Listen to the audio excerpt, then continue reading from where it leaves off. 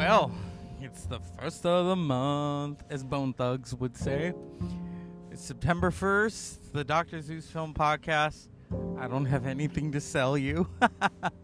I'm in a very kind of relaxed mood.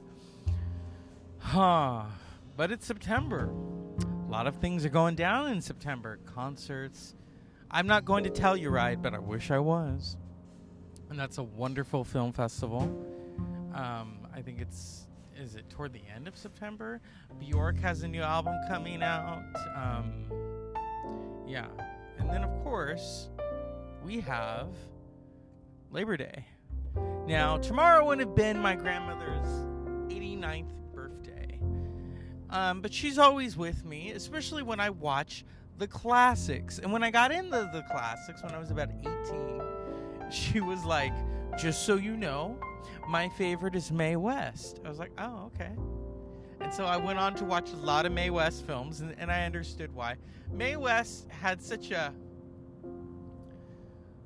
interesting way of seeing the world. She had that, accent. She was from Brooklyn. I love accents. But especially Mae West. Mae West was very sure of herself, both sexually and comedically. And the one-liners and the double entendres. Come on. The classic films, there's the two periods. There's the 30s and the 40s and the 50s. That's the golden age of film. And then there's another golden age of film that took place in the late 60s, early 70s. Everyone was making films.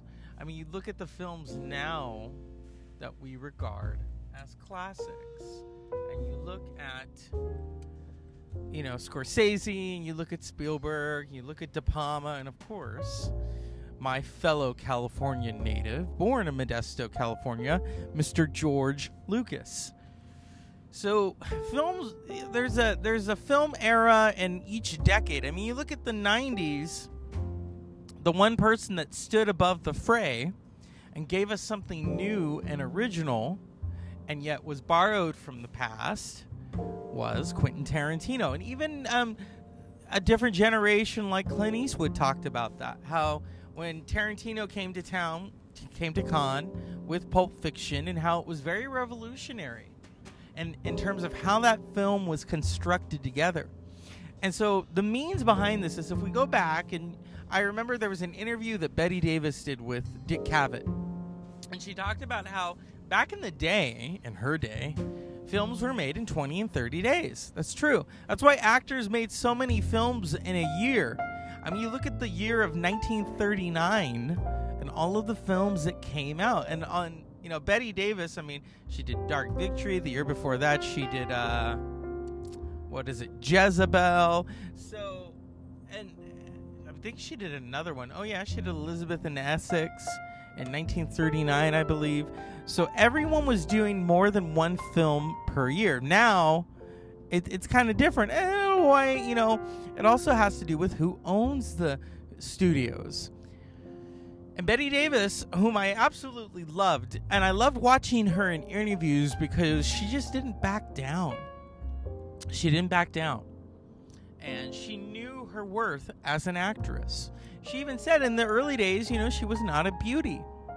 But she was willing to go places that actors and actresses wouldn't go, in terms of making herself look ragged and making herself look, like she'd been through a lot.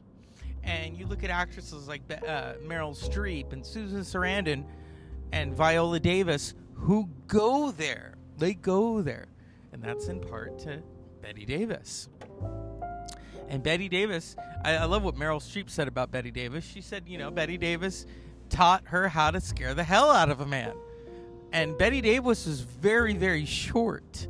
And I remember watching, they were doing how they do those Turner Classic Movies where all these actors talk about the past. And Jenna Rollins had worked with Bette Davis on Strangers. She absolutely loved working with her because Betty's attitude, she said Bette was all about attitude. And she wasn't always doing nice girl things in films, and she got away with it. Her characters, she played these visceral characters these meaty, juicy roles at Warner Brothers. In fact, one of the most famous lines, I mean, she's had several, was, of course, "What a dump." And in the 60s, Edward Albee did Who's Afraid of Virginia Woolf, and he pumped up "What a Dump." And so Elizabeth Taylor very famously saying, "What a dump," and emphasizing it more than because Bette Davis, and that was Bette Davis's last film for Warner Brothers, Beyond the Forest, where she just walks around and she's like with, I think it was her and who was it? It was another no, it wasn't Ronald Coleman, but she looks at him and he's like, "How are you doing?" She's like, "Fine," and then she just kind of looks around very nonchalantly. What a dump! What a dump! And in fact, how she would imitate the imitators. And in 1989, she was receiving, I believe, an award from probably a French film festival. I would have to go back and look at the tape. And the tape, remember VHSs? This was a VHS. It was a A&E biography of Bette Davis. And how right before she died, she goes in, she looks at the audience and says, "What a dump." And she brought down the house. And those are the actors and actresses of my grandmother's era. My grandmother grew up in Oakland, California, and we'd go to see films. So she told me, sometimes you'd go to see like 3 or 5 films in one day, because that's what you did. Or you went to the junkyard and you got some skates, you hung out with your friends, and how diverse Oakland was. It was a lot of immigrants because it was a port town. It was right there, San Francisco and Oakland. And my great-grandfather was a longshoreman. And so, when the parents were busy, what's my aunt or what's my uncle and my grandmother going to do? They're going to go watch movies.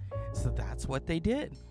And she would tell me, I remember years ago, the whole Bette Davis, Joan Crawford, and I asked her, I said, "Whose team were you on?" And she's like, "Well, I liked them both. There was no such thing as a team." And I said, "Well, what about, the tell-all that Christina Crawford wrote?" And she says, "I don't care what she did to that damn kid. She was a damn good actress." And I thought, oh my God, that's the public right there. It's like they love Joan Crawford, but then they also love Bette Davis. And I think, that's the studio system. It's a man's world. Because who cooked up that rivalry? A man, Jack Warner. Because Bette Davis left Warner Brothers. Joan Crawford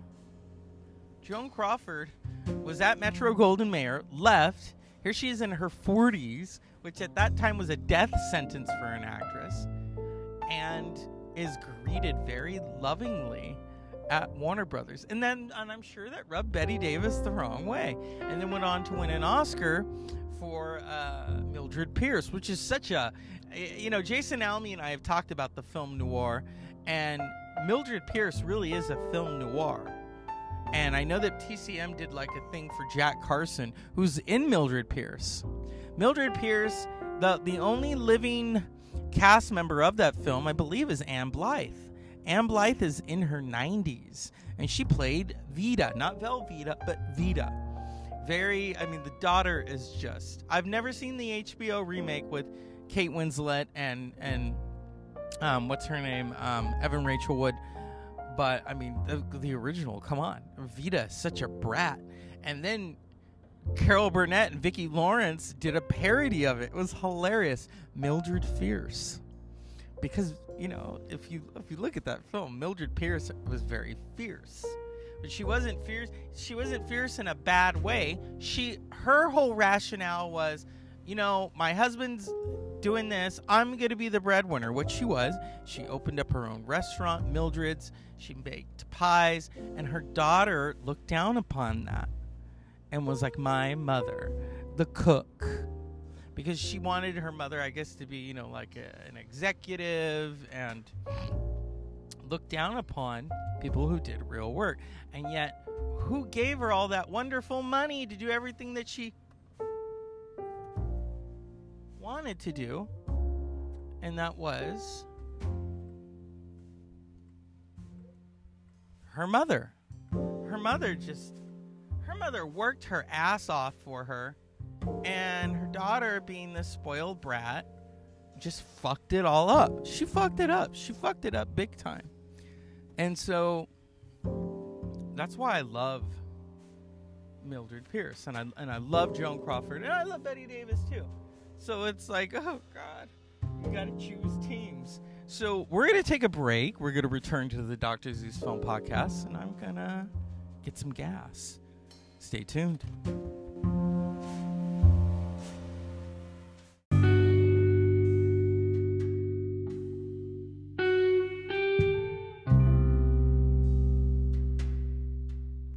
We're back. Dr. Zeus Film Podcast. A lot of this stuff, yes, I learned over time. I'm not just talking out my ass, as some people would say. And I'm reminiscing about two amazing ladies that trained me for the current job that I have. And they were always like, you should be a film professor. And I'm like, I wish. That would be fun. That would be fun. You know, but then I'd also want to pursue photography, and then I'd also, you know, I know that there's a filmmaker in me, and a lot of I've never talked about this before. I think I have. So my father is a Vietnam veteran, and my father was a projectionist, and so he would do, because he told me he went to projection school for the military, and would show films like Romeo and Juliet, and Barbarella. I think I did talk about this, because I did talk about Barbarella at one point. And here's why those two films were popular. Because they both showed a little boob. And Romeo and Juliet, of course, Juliet, Elizabeth, I think what was her name? Hussey, or Ruth Elizabeth Hussey, I think that was her name. Directed by Franco Zeffirelli. And, of course, then there's Roger Vadim, who was married and directed his wife, then wife, Jane Fonda, in Barbarella, where she was a sex kitten, a woman in space. And so, yeah, I have a history of film in my family right there. And I've seen Barbarella, and it's very silly. That's why I enjoy it, though. There are times I'll be home, and I want something silly. It's not perfect. It's a cult classic. One time I got it for a friend for, I think it was Christmas, and she was just like, you could have gotten me Caligula. And I'm like, no, I got you this. So I was just kind of like, wait a minute. When you give someone a gift, it's the thought that counts. Don't tell me what you want, because that's not how it works. Unless you're 5 years old, one of my nieces or nephews, they get what they want. But, you know, it's the gift that keeps on giving, Barbarella. Oh, my God. And Jane Fonda will never live that down, you know. I mean, she went on to do many, many films. You know, They Shoot Horses. That's such a disturbing film to watch. And then Clute, another disturbing film, and then Coming Home. So say what you will about Jane, you know. A lot of veterans don't like her, and I don't blame them for what, you know, she did in Hanoi. But as a film actor, hey, she's really... She went places that her father wouldn't go. Her father, Henry Fonda, and this is how I tie it all together, the past and the present. You know, my grandmother would watch the Henry Fonda films. Henry Fonda was a hero on film. So when he finally wanted to play a bad guy, people in his circle were stunned, even in Hollywood. Oh my God, he wants to play the bad guy. And because he always played, you know, he played Lincoln, and he played, what's his name in The Grapes of Wrath? Tom Joad. Oh God, that's such a powerful film. And then he was in 12 Angry Men. And so he was about, you know, standing up for the little guy, Henry Fonda. And here's his daughter, this radical. I mean, he was liberal too, but she was radically liberal. Hung out with the Black Panthers and method acting. He didn't believe in method acting. And she did, because she studied with Lee Strasberg. She knew Marilyn Monroe, who also studied with Lee Strasberg, the Strasberg School. So these actors and actresses that my grandmother would go and watch, you know, like, oh God, she also loved, was it Omar Sharif? Who didn't? In Dr. Zhivago. Oh God, I love Dr. Zhivago. And then you've got Julie Christie. Julie Christie, who still looks fabulous. I think it's that British skin, to quote Carol Burnett, because she said that once about Julie Andrews. Look at her skin. Now look at her eyebrows. British actors, you know why it's different? Because the film community in England is not a major community. In Hollywood, not everyone knows each other. In the beginning, they did, but in England, it's different. It's very different. So you've got Maggie Smith, who knows Joan Plowright, who knows Judi Dench, who knows Eileen Atkins, who knows. I mean, they all know each other. So yeah, it's a different beast. It's a different beast now than when my grandmother and them would go see films. I remember years ago the Piano had come out, and my grandmother, you know, can't judge a book by its title, but a movie too. Hello. So she saw that it was called The Piano, and she thought it was about pianos. Well, I remember her talking about this. So she watches it, and she's like, "Oh my God, they're naked," because she thought it was about pianos. Well, it was. And it's about human emotion and human conditions, and Holly Hunter doesn't speak a word, and Anna Paquin, who is her daughter, and I mean, the Piano is a legendary film by Jane Campion. Jane Campion, who went on to win an Oscar this year for The Power of the Dog, whereas what that one actor said it was a piece of crap. Well, I have watched The Power of the Dog, and it was not dog thrilling. And you know, and I like Benedict Cumberbatch. I'm a what are the group of people that like Cumberbitches? I think that's what they're called. I loved him as Sherlock. If he did like Sherlock as a movie, he would totally win an Oscar for it. He totally would. And I love him as Doctor Strange. Benedict Cumberbatch, though, in a bad movie like that, and then you've got Kirsten Dunst. It was just, and the ending of The Power of the Dog is disturbing. It's disturbing. So it's totally different from the westerns of the different eras. You know, it's really about the different generations. You know, there was always that kind of there was kind of the distance between Clint Eastwood and John Wayne, because you know Clint Eastwood would do certain things that John Wayne wouldn't do. And I think one time a filmmaker said to John Wayne, well, Clint Eastwood would do it. And he's like, well, why don't you get him instead? So it was the different generations in terms of the films.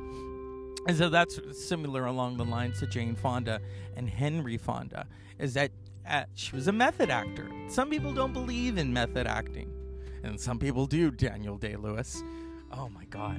And then Robert De Niro. And yeah. But, you know, back then, when you did a movie, you put on your movie face and you did it. And, you know, David Nivens, who was, you know, so dashing, and then Cary Grant. They were playing all these Cary Grant movies, and I'd never seen Houseboat. And I know that my grandmother enjoyed that because it's got Cary Grant, and then it's got Sophia Loren. Sophia Loren, who is still with us, just fabulous. I mean, it wasn't until I was probably an adult that I understood the appeal of Sophia Loren. I remember she was in Grumpier Men. Remember Grumpy Men? Grumpy Old Men? I remember she was in the sequel. I think we saw the sequel at the theater or something. I don't remember. And it was funny. But I didn't really, you know, this was Sophia Loren, 1995. I didn't understand or 96. I didn't understand the appeal. And then you go back and you watch those old films like Two Women and then Houseboat, and it's like, oh, or Arabesque, where she was really she was something else. Sophia Loren, the fact that she's still with us is that determination and that embodiment that actors don't have today, and that's from a different generation. And so that's why I wanted to just talk freeform tonight for you all, and also to pay tribute to my grandmother who loved film. So yeah, go and watch those. That's why I stress people watching classic films, because you learn something about yourself, and then you learn something about the different generations. And then, you know how, like, with Saving Private Ryan, it brought the young people together, and it brought veterans together, because then all these young people are talking to these veterans. And so that's the same thing, is when you watch a classic film, you get to have a conversation with someone that you wouldn't necessarily have about a time when they were young and how the films were. And so, as always, unpleasant dreams.